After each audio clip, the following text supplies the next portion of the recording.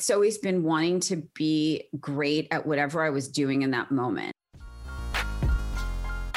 You're listening to Hawk Talk, a podcast all about the origin stories of the most interesting people in the world. Today, you know our guests as famous athletes, authors, and entrepreneurs. But there's so much more to the story. Let's get into today's interview with your host, Eric Huberman. All right, so you're listening to Hawk Talk. I'm here today with Rachel Zoe. How are you? I'm good. How are you? Good. Thanks for joining me. Thanks for having me. Yeah, always like to kick it off. So if we go back to preschool, kindergarten, were you like the most fashionable person on the playground? Like where did it all start? Where are you from? Where did you grow up?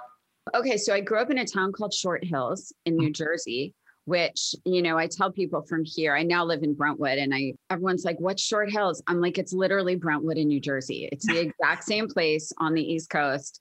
And, sometimes I go to some of the places here, like a restaurant or the Country Mart, and I'm literally like, I'm having deja vu to where I grew up. So it's probably why I ended up living here, because I was kind of craving that. So I grew up in a town called Short Hills, very suburban life. And then I went to school. Was I the most fashionable? The answer is I loved fashion from honestly, as long as I can remember. And my mother always says, like, she has two daughters, couldn't be more different. Literally, if we both dove into her closet, my sister would organize it and I would take everything. So she's like, I don't know, you were made the same way, you came into the world the same way, but like, you just can't, everyone's so different. So and was your mom into fashion or Yes. Got it. My mom is, she's very glamorous. I'm pretty sure I never saw my mother leave the house without lipstick, and still don't. I definitely love fashion. My mother is very glamorous. And I definitely did not dress like everybody else. I didn't. I didn't really want to, and I didn't feel the need to. Mm-hmm. I just wanted to be different. And I was always overdressed, no matter what, for as long as I can remember. And I really remember it in my junior high and high school years. I remember just being more dressed up and always being in heels when everyone was in sneakers. And, I remember traveling on the West Coast with a group of teens called a teen tour. Yep. And I remember climbing the Grand Tetons, and I was wearing heels and everybody was like, you can't do that. You're going to kill yourself. I'm like, I got this. I'm good. And it just didn't feel right to me to not wear them, So that's the thing I always kind of explain is it's not for anybody. This is who I am, and when I'm literally sitting at home and seeing nobody for the last 10 months, I'll throw on a fur vest and a cashmere dress and makeup just because it's makes you feel human, Yeah. But anyway, so long story short, went to George Washington University. Mm-hmm. What'd you study? Sociology and psychology. Nice. One would argue I use it every day of my life. Yeah. I'm pretty sure I do, in work, in life, with my kids. It's really, really come in handy, I have to say. Understanding how people tick or what makes people tick is huge. That's exactly. And that was my real obsession and passion. And I really thought that's what I would do with my life, to be honest, because I was so fascinated by people and their minds and how they think and what makes them go. And so when I left for college, my parents moved to the city. They're New Yorkers. Uh-huh. So I think once my sister and I left, they moved. And I'm pretty sure I never went back to New Jersey after that. And then lived in the city after. Okay. So trying to figure out how. I'm curious. Yeah. How did you choose that degree? What drew you to it originally? Was it because you wanted to know why people tick? Yeah, I loved psychology. I got straight A's in my major. I was so fascinated by it. It just is so, when you learn, it's weird. I actually recommend to everybody that they take psychology, deeper than is required, because I think it really does. It just, maybe it's because I have a fascination with people and their minds, but I think what I knew was that I didn't want to have a job that was a straight corporate 9-to-5. Yeah. I knew that was not for me. I knew that I had to be moving, changing my environment, being with different people. That was something that really mattered to me. And I hate to say it like this because it makes me sound like I'm 80, but in those days, it wasn't like it is now, where you have 10 internships before you even start working, or what you want to do at the age of 13. It really wasn't like that for me. I think, listen, I think if you wanted to be a doctor or a lawyer or, something like that, then yes, you knew what you were doing studying, what, how far you were going in school and things like that. But for me, very admittedly, I didn't love being a student.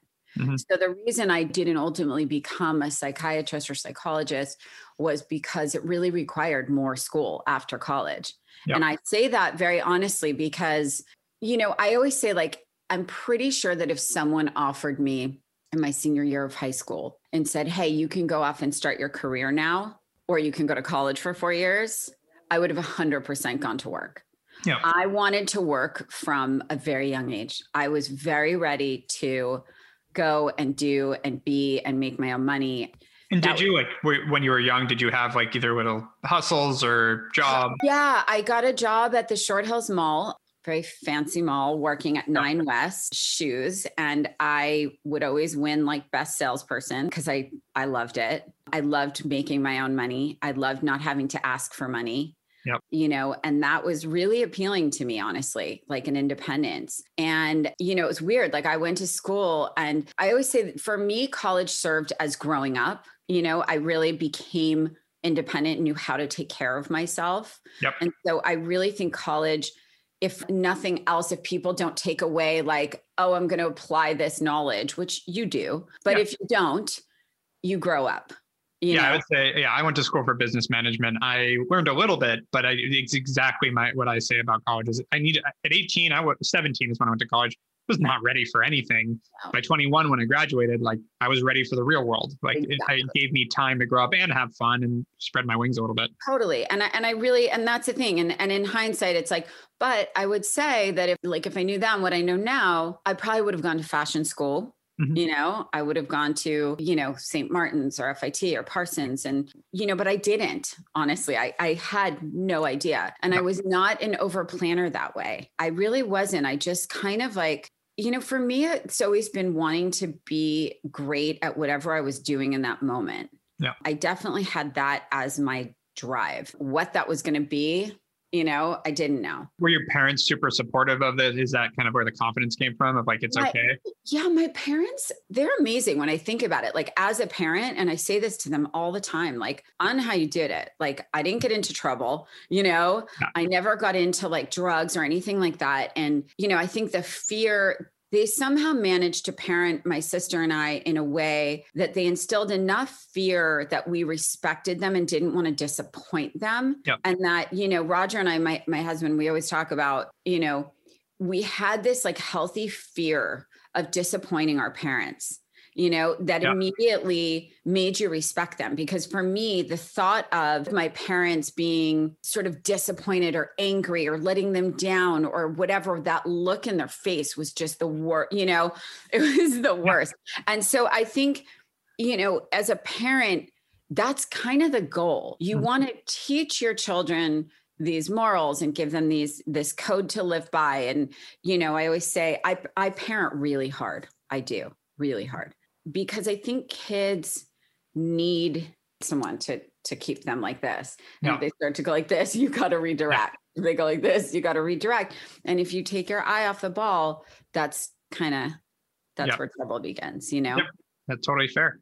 It makes a lot of sense. So, okay. So you get out of college, you move back to the city, you said? I moved to the city. I met Roger in college. Nice. So to go back to did I get a job? So I actually told my parents one summer going into my sophomore year, I said, I really wanted to meet people outside of school and I wanted to work and make some money. So I got a job as a hostess at a restaurant in DC in the harbor. And Roger was working as a waiter.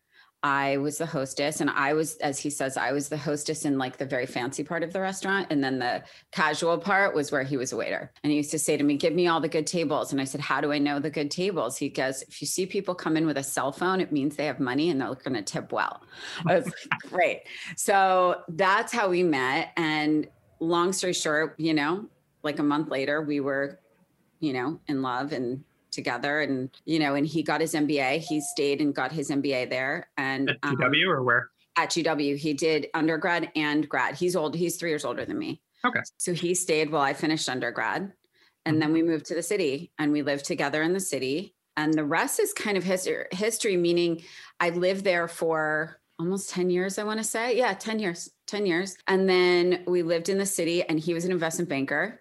Yep. It was like the New York kind of like, I was a fashion editor and he was an investment banker. And how'd you get into that? Like, I'm curious the path Okay, there. so this was interesting because everybody was like, what are you going to do? What are you going to do? What are you going to do? And I graduated college. I was like, I have no idea. I literally had no idea. I think it's really common. I think it's good for a lot of people to know, like, that's normal. Like, so many people, like, they see the few people that have it all figured out and they're just like, what am I doing? Yes. And I think now, I would say it's less common now, way less common. Like let's put it this way. The young people that I meet now by their freshman, sophomore year of college, they're like, this is my plan. I want to work for you. And then I want to blah, blah, blah, and blah, blah, blah, and I'm like, wow, and so it's definitely a very different time now and opportunity and highly competitive. And I think in those days, I literally knew what I didn't want to do. As I said earlier, I just didn't want to be at a desk with the same people every day. I just knew it wasn't for me. Yep. The same way it wasn't for my dad, but it was for his brother. Mm-hmm. And it wasn't for me, but it was for my sister. You just know about yourself, right? Who you are. And I was very clear on that, but I didn't know what that meant. And I got a job literally through a friend, like a family friend's daughter's sister. She said, oh, well, she works at this magazine. She's a model editor at this magazine called YM. I'm like, what's a model editor? No idea. And then I went in and interviewed for the job as a fashion editor, not actually knowing what that meant. Yep. And I got the job. And I got the job working 3 days a week, $75 a day. But I ended up working 7 days a week, 18 hours a day because I was obsessed with it. I called my dad and said I'd do it for free for the rest of my life. And I couldn't imagine ever doing anything else. And so what did the job entail? Like, how'd you ramp up with having no background in it? It was like, listen, at the time, having graduated college and having like a good GPA and a good degree and all these things, that was not sort of the norm in fashion at the time, So I think that might have been somewhat appealing. Yep. And I just went head first. Like, I just was like, because it was really using like, I guess my taste level, it was sort of just using all of these things, but also like just getting my hands dirty. Like I was just in that fashion closet. I was packing trunks. I was doing 50-page expense reports with receipts and glue and tape. And it wasn't, so much of it was not chic or glamorous, but I didn't care. That was the thing. And I think that's the beauty of like being young. You don't care. Yep. It's like, okay, let me rephrase that. Back then, people didn't care. Yeah. I think now it's a different conversation. There's a lot more that people expect when they graduate college. And it's definitely an entitlement. And I think, I'm not saying everybody, but from what I have seen, it's just a totally different thing. But when it comes from, everyone has a highlight reel. So they see what their friends they aspire to be the most are all getting this. So why shouldn't they? And it's like, I think entitlement is actually okay in some ways, but I think that it's the expectation that that's the whole job. As you just said, like you were on shoots and all that, which is amazing, but you're also dealing with 50-page expense reports. People forget that there's another side to the job. Yes. And doing all because it's like, for me, I feel like that helped shape who I became. Mm-hmm. It's almost like you have to do the dirty work first. Yeah, exactly. You have to grind a little bit. So because that's what kind of like makes you resilient. And, and I think now there's just this expectation to go from like here to here. Yeah. In like 6 months, Yep. Yep. And by the way, there is a huge gray area between that and like ambition. Exactly. And I love ambition. Agreed. I love when people are ambitious and I can spot the stars within 2 weeks. Yep. Yep. No, they show up, they're ready to go and they work hard, but and it's, I guess now that you're a business owner, I am too. It's our job to also reward that because you can lose those people very quickly. Yes. 100. You got to listen, when you find people you love and the stars, you got to hold on for dear life. Yeah. I totally agree. All right. So you become a fashion editor and did you have like guidance while you're there? You have a really good boss or someone that was, no, I'm just go do it. The answer is I did have one good boss who really taught me a lot. And in fact, she mentored me and she actually is the reason that I went freelance because she actually started to hire me outside of work, like on weekends and stuff. Nice. And I made more money in like one job than I was making in like a year. And so I worked at the magazine for like 3.5 years. I went from fashion assistant to senior fashion editor. And the only step above that is fashion director. And unless my boss got fired, I was never getting that job. Yeah. And so at the time, there was very few jobs in the industry in what I was doing. And I knew that the people that like my peers at the other magazines were never leaving. They were the most coveted jobs in the entire industry. Yeah. And so there was lines of hundreds that wanted these jobs. And so I just kind of felt like, oh, what do I do next? Yeah. And after doing a couple of freelance jobs, I was like, this is awesome. Like not just the money, but the creativity and sort of being able to kind of like run your show there. Like it was incredible, to be a part of these huge visions. And so one of my very first jobs was working on like Britney Spears videos and, really pivotal ones. And, you stepped away like never more tired and numb in your entire life, because when I was styling music videos, I mean, these hours, we would shoot like night shoots for 5 nights. These were unlimited budgets, but you were working literally like around the clock in the worst, most dangerous neighborhoods. Like it was the craziest thing, but they ended up being these like music videos were like movies, we had like Francis Lawrence and Joseph Kahn and, just some incredible directors. But anyway, so I went freelance at 25. Mm-hmm. I just closed my eyes, jumped. Everyone's like, do you have your first job? I'm like, no. but I'm hoping I can get one. And thankfully I'd made enough relationships with publicists and managers that it ended up just being word of mouth, where I basically from that point pretty much didn't have a day off for like a full decade. And I started working in the music industry for a full like 5 years. I was simultaneously working in fashion and styling for like different like European fashion magazines and contributing to styling covers for Harper's Bazaar. Like I was really in fashion, which I lived for, but I wasn't making a lot of money doing that. So styling in the music industry was on fire. Right. And the money that was being put. What is this, like early 2000s? Yep. It was late 90s, early 2000s. Yep.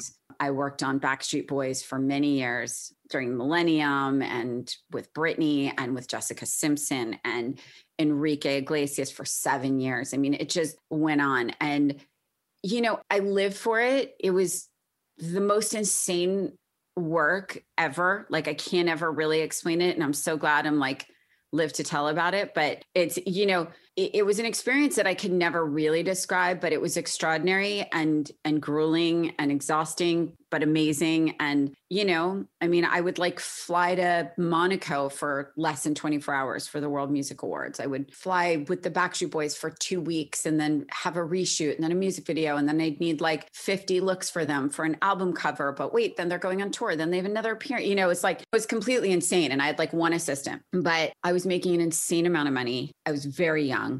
Yeah. And, and it was pretty amazing to be able to work with like heads of record labels. And they would call me and be like, I have this new artist and I want to create this. And what do you think so that was like a really extraordinary moment. When I look back at it now, I'm like, wow, what a privilege and honor that was, despite the fact that it was insane. I was gonna say, I would love to know like something you can share, but I'm sure you have so many crazy stories from traveling around with these people. Anything that stands out? They really became my friends. We really became family. And I would say that as a stylist and, similar to hair and makeup, it is such an intimate relationship. I'm standing there with, these people without clothes on 90% of the time. Yeah. So you get real close and there's a real trust that has to be there as a stylist. And, we shared a lot of things. I ended up, in all honesty, like Roger was like, you're a therapist. Like you end up you take on the role of, sister, mother, friend, girlfriend. I mean, not really, but, like I would give girlfriend advice. I'd give relationship advice. And yes, there's not a lot of stories I can share with you. Yeah, no worries. Someday I'll write an anonymous book with no names on it. Yeah. But the truth is that, it definitely shaped who I became because I felt like there was nothing I couldn't handle if it was thrown at me. Yeah. And, then I started to dabble in working with Hollywood and actors.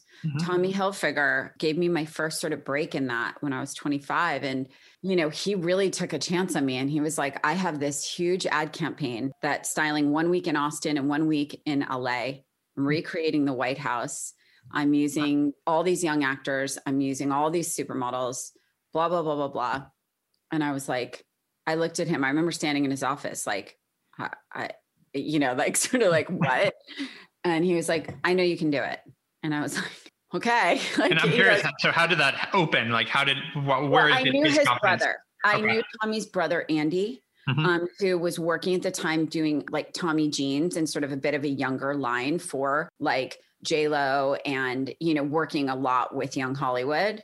Yep. And so I became really friendly with Andy, and I met Tommy through Andy, and Tommy was just so extraordinary. He's such a visionary, and he's so smart. Tommy is so smart, and he's very kind, but he really, I would say one of Tommy's biggest, honestly, one of his best gifts, I would say, is finding talent when you don't even know. You know, like he said this to me and I'm like, what? You know, like, you know, when you're 25, you have no confidence in yourself. Yeah. You know, I don't even know if I have it now. Syndrome. Yeah. You just, you know, it's like, what? You know, and then I remember having panic attacks every night of that shoot because I was like, if I F this up, I was like, this is the end of me. Yeah. I might as well. And, you know, and I will say, like, the feeling when you're freelance and you work for yourself, you know, it wasn't as big in those days. And people used to say to me like, oh my God, you can take as many days off as you want. You work for yourself. You can like, and I was like, you have no one to cover for you. Yep. There's no margin for error. Yep. I would work when I had the flu. I remember fainting on set once because I had like, you know, 104 fever and I had to go because it was exactly. So, you know, there's pros and cons, but I think ultimately, you know, it worked out. But, you know, I ended up doing the job. Thankfully, it was a huge success and it was, you know, something I'll remember the rest of my life. And, you know, he really gave me my big break. And I think ultimately, you know, that was a life-changing experience. But what it did was it made me want to do that more. And it made me want to shift what I was doing because I was really burnt out in the music industry. And I had spent some time in LA for work, a lot of time in LA. I would come and like stay for a month at a time. And I just fell so in love with it. It was always pulling at me, California. I just am much more a California person. And I always knew I wanted to be here, but my family's in New York. So there was this constant, you know, and so I moved out here in 2003. Yep. After 9/11, because I think I was already wanting to come. And then when 9/11 happened, I kind of was never the same. Yep. I was definitely one of those people that was, you know, some people were more easily able to move on. I was really not able to move on, you know, and I think where I lived in the West Village and kind of watching it all, I think it just had I think the PTSD was so real. It's like, hard to love the city when you've been through that, even though it has a place in a lot of, my whole family's from New York too. And it's got a place in everyone's heart. But once you've been through that, it has that undertone for a long time. 100%. So I think, and, you know, listen, we had no kids, right? We were married, no kids. And so we were both building our careers and we moved out here in 2003 and I swear we never looked back. And I got a break through a friend that I met who I'm still very close with. She's now a really big manager, but she was a publicist at the time who I met for coffee. And she worked with Jennifer Garner and a couple other actresses. And, you know, she was like, you know, your book is great, da, da, da, da. But, you know, it's one of those things you walk away like, that's never going to happen. But she ended up calling me in for a job for the Emmys. And Jen at the time was, you know, at top of her game, crushing it on Alias and like getting nominated for like everything. And I mean, she's still on top of her game, but she ended up I guess her look fell through 3 days before the Emmys. And so Nicole called me and said, hey, I know it's last minute, but would you, you know, be up for this? And I ended up working with Jen and the rest was kind of history. Like Jen and I got real close and I ended up dressing her for everything. And I couldn't have loved anything more. And then after that came like Cameron Diaz and Salma Hayek and Keira Knightley and, you know, and the like, Kate Hudson. And then, you know, that was really it for me. I found what I loved, you know? I just loved it. I was like, this is it. This is what I'm doing. Then I started working with like Lindsay Lohan and Nicole Richie and Misha Barton. And, so there's different, chapters. And so how long did you, built out, got into Hollywood, and were you styling them for the award shows and also for sometimes on screen? Not film. No, okay, not film. And, I had been asked several times to work on film or television. Mm-hmm. And the reason I didn't take that on was because I wouldn't have been able to do anything else. Yeah. It's a completely different business, honestly. Yeah, it's full-time job at that point, right? Full-time. So, and it's a lot of costume design. It's a different, to be honest, it's a different craft. It really is. But, you never say never, right? Yeah. Sure. And so what happened from there? Because I know there's a TV show, you ended up with Shoe Dazzle. You ended up so when did you start getting into all the other? It's so weird. In so many ways, my whole life's a blur. I'm like, and here we are. You're like, nope. Okay. God.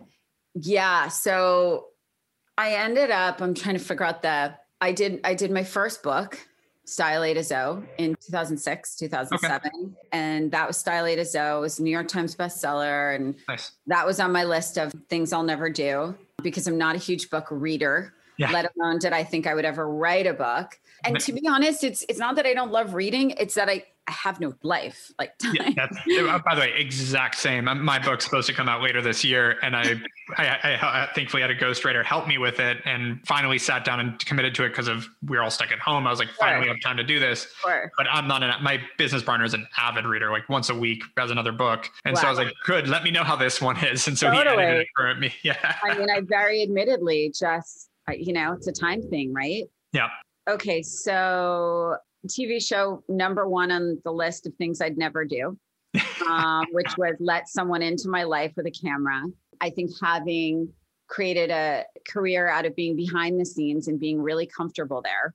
Yep. And my father, from when I was, 8 years old, said, you have to be in front of the camera. You have to be in front of the camera, And it wasn't because he wanted me to be famous. He just would say to me, but listen, I'm a daddy's girl. But my dad would say you light up the camera, you did it. I'm like, you listen to your dad. Right. Dad, I'm not comfortable with that. Nope. Stylist behind the scenes. And, lo and behold, I got approached to develop a show. And at the time, I think you're a lot younger, but there was a show called Elsa Clinch Style with CNN. And I was obsessed with it. And I watched it every Saturday at 10:30. I would watch it. And it was honestly, it was like watching, I don't even know what to compare it to. It was like heaven for me. It was like she was sitting there talking to Karl Lagerfeld and John Galliano and Mr. Valentino. And I was just like, oh. So I wanted to do that show. I wanted to do the modern day version of that show. But lo and behold, when the show was picked up by Bravo and, it just morphed into something totally different. Yeah. And we called it the Rachel Zoe Project because that was the title on the call sheet for the first day of shooting. And they were trying to come up with a title and they wouldn't not have my name in it. And so I said, let's just call it the Rachel Zoe Project, because then no matter what the show becomes, the name will make sense. Yep. And it did. And it did. 5 years later, 9 months out of the year, we shot that show along with my day job. You did keep up with everything else too. Yeah, everything. Wow.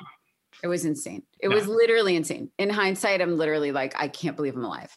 But I am, so that's good. I am curious. So I know Roger was in banking for a while. At what point did you guys start working together more? Because I'm sure that's a very taxing job too. Yes. Working with my husband. Yes. No. No, I meant the investment banking. It's actually been good working with him.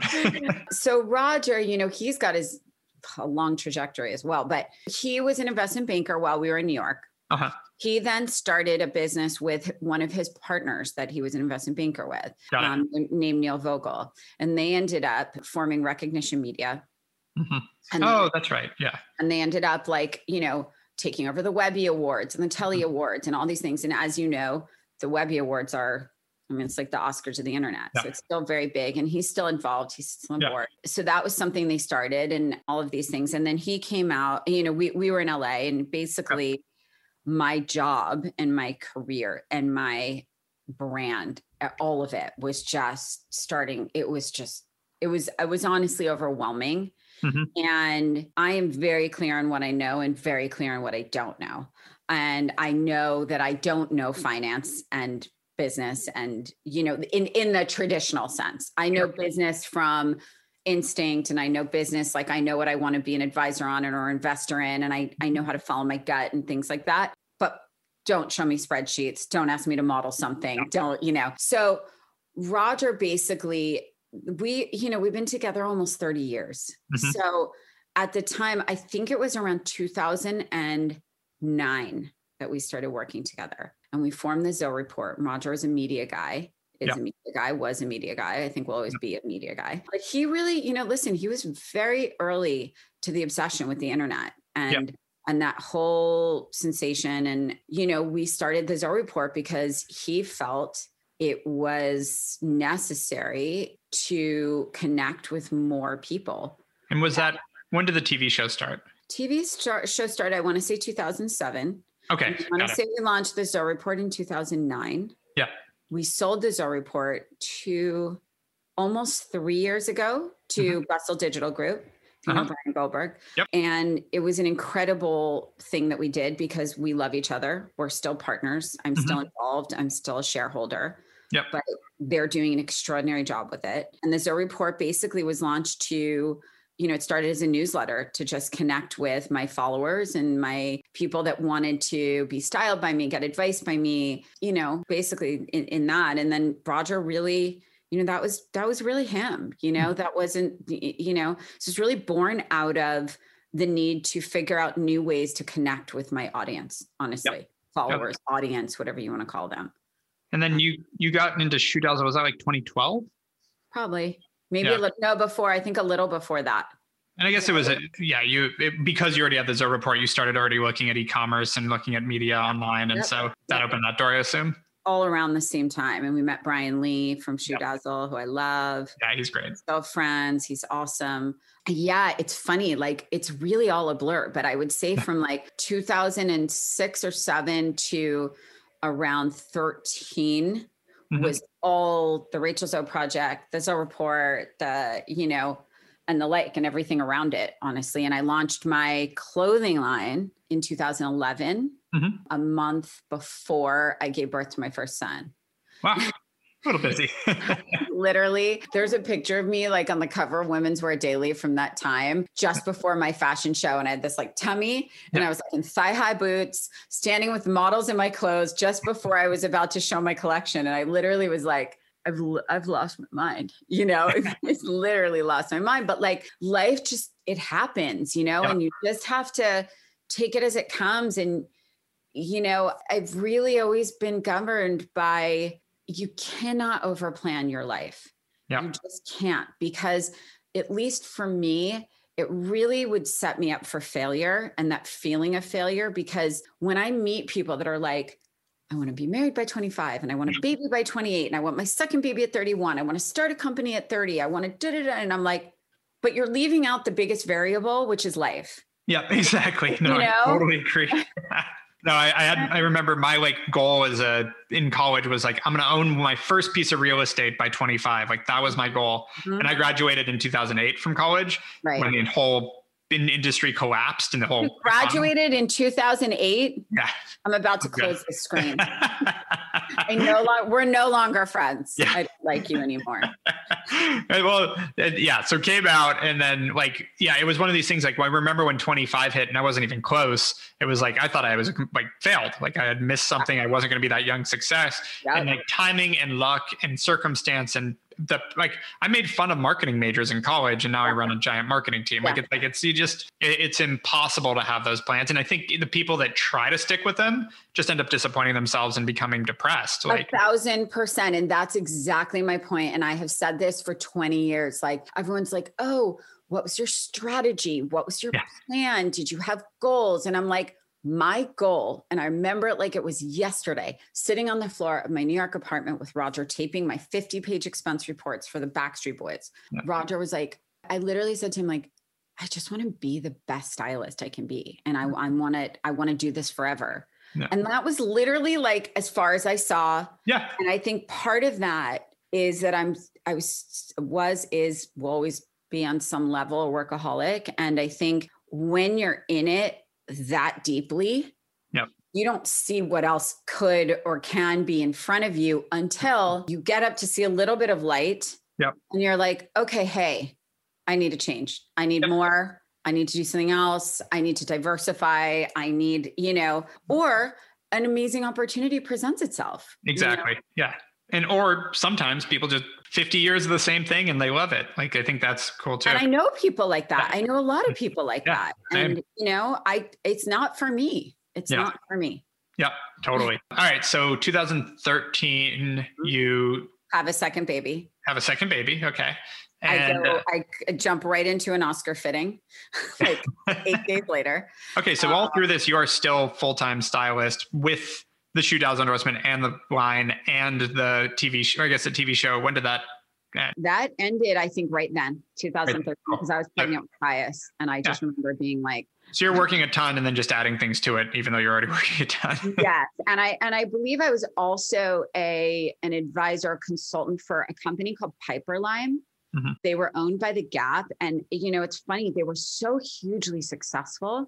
And then I think what happened, I think they were almost too early on in the online platform, shopping platform. Yeah. And they were owned by the Gap, and they had an incredible run of like 7-10 years, and then I think just everyone moved in on e-com, and it just, yeah, but it was an amazing experience, and I curated the site for them. So that was another big part of my job at the time, and Shoe Dazzle. And yeah, my God. Yeah, a lot. And so I'm literally like, oh my God. And I'm looking back. So I think you left Shoe Dazzle like 2013, 14, right? You stopped working with them, and I know you launched the box in what, 15, 16 was the box of style? Launched Box of Style in, Yeah, I think 2015, because I think it's 5 years, and we just launched Curator around the 5th anniversary. So yeah. We did the launch for you guys. So that's why I'm like, I should know. No way. Yeah. Oh my God. We worked with you guys with Tom Balmacy. Yeah. Thank you. Yeah, no. And funny enough, I actually the first time I met Roger, which now we've talked a bunch, and met your parents, I was sitting at the farm shop in Beverly Hills. Yeah. And I'm sitting behind, and we have a mutual investment. I hear someone talking all about how they're going to copy FabFitFun and build it and da-da-da. And I'm listening, hearing if I hear something, because I was in that first round with those guys too. Can I just pause? Yeah. I love Michael Brakeem and Danny so much. Same. They're very dear friends. I love them so much. And let me tell you something. I root for them. I buy it. Whatever Michael says to me, I listen, and I love him. And I don't say that about people typically. Like there aren't, but Michael's someone I met, and Danny as well. But Michael, I met him, and I remember when I first met him, and I was like, I love him. I love his energy. I just, He's a very sharp sweetheart. Is kind of the way to put it. That's exactly correct. And I said to Roger, I was like, I don't feel like this easily, but I just want to hug him. Yeah. Like, you know what I mean? Yeah. He's like, Michael's like, he's just a sweetheart. I call him Mikey because I don't think I've ever called him Michael. Same. Mikey and Danny. That's all. No, they're the best. I met them. So before Hawk, I had a company called Ellie that we actually used to advertise with the Zoe Report a lot. It was an activewear brand, and this is 8 years ago. Yeah. And then I met Danny. I was at Science, the incubator, and I met Danny because he was frankly trying to get Science to advertise with FabFitFun when it was still a newsletter. Yeah. And so when they went to pivot to e-commerce, I had sold Ellie and was working on Hawk, and he's like, "You're coming." They both called me, and they're like, "We need you to invest in this." I was like, "Guys, I don't invest in startups. I spend enough time on that stuff. I want to invest like way outside the industry." They're like, no, we're not asking. Like, you're writing a check. You just let us know how much you want to. And like everyone that invested, I wish I wrote more. Yeah, of course. Of course.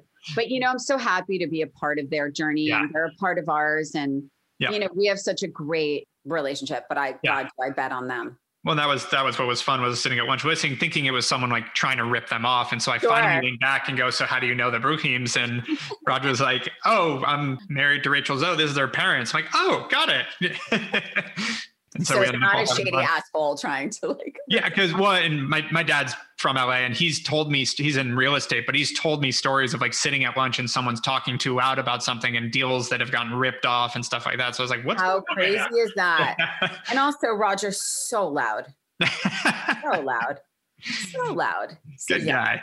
So yeah, so let's get up to now. So you obviously Shoe Dazzle until 13, you launched Box of Style, let's say 15. Like, what have you been focused on the past few years? You sold the report 3 years ago. My collection. I mean, I launched Shop Rachel Zoe in 2011.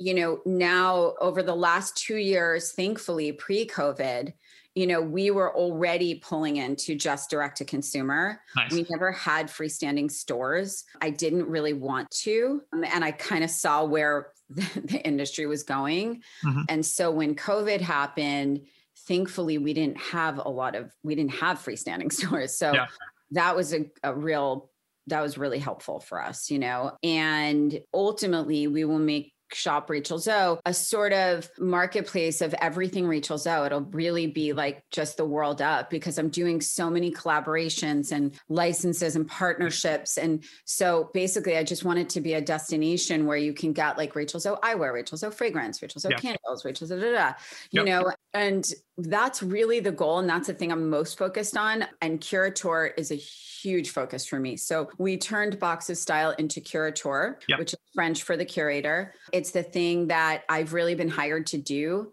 most in my career, is to curate and advise and select and pick favorites and style people. And so we thought this is where the business should go. And we wanted to create a women's lifestyle membership program beyond the box. So you still get your quarterly curation, of course, but now it unlocks membership benefits where you can go into our membership marketplace shop and literally just shop at huge discounts, like luxury, fashion, beauty, lifestyle items. And then with the collective, which is exclusive partnerships with incredible brands from like health and wellness to home, things like Havenly or Sakara Life. And, we do these incredible, it's basically a membership women's lifestyle platform. And it's awesome. And we have not even scratch the surface. We're only a few months in and it's been tremendously successful, and, and we're loving it. So, and I'm obsessed with it, and I'm constantly trying to make it bigger and more and better. And I just talked to Roger about it. Like, your guys' focus on that and what you're building there is awesome. I think that's going to be exciting to watch. Yeah. And so two last questions for you. Yeah, no, it's been great. It's been great to see the trajectory of it. So second to last question, what's next? What do you think you want to do? Like, obviously Curateur and building out Shop Rachel Zoe, but where do you envision this? I know you usually, as you said, what's right in front of you, but you have kind of the next 5 years, what you think's coming? I think media, not necessarily, I'm definitely working on two TV concepts.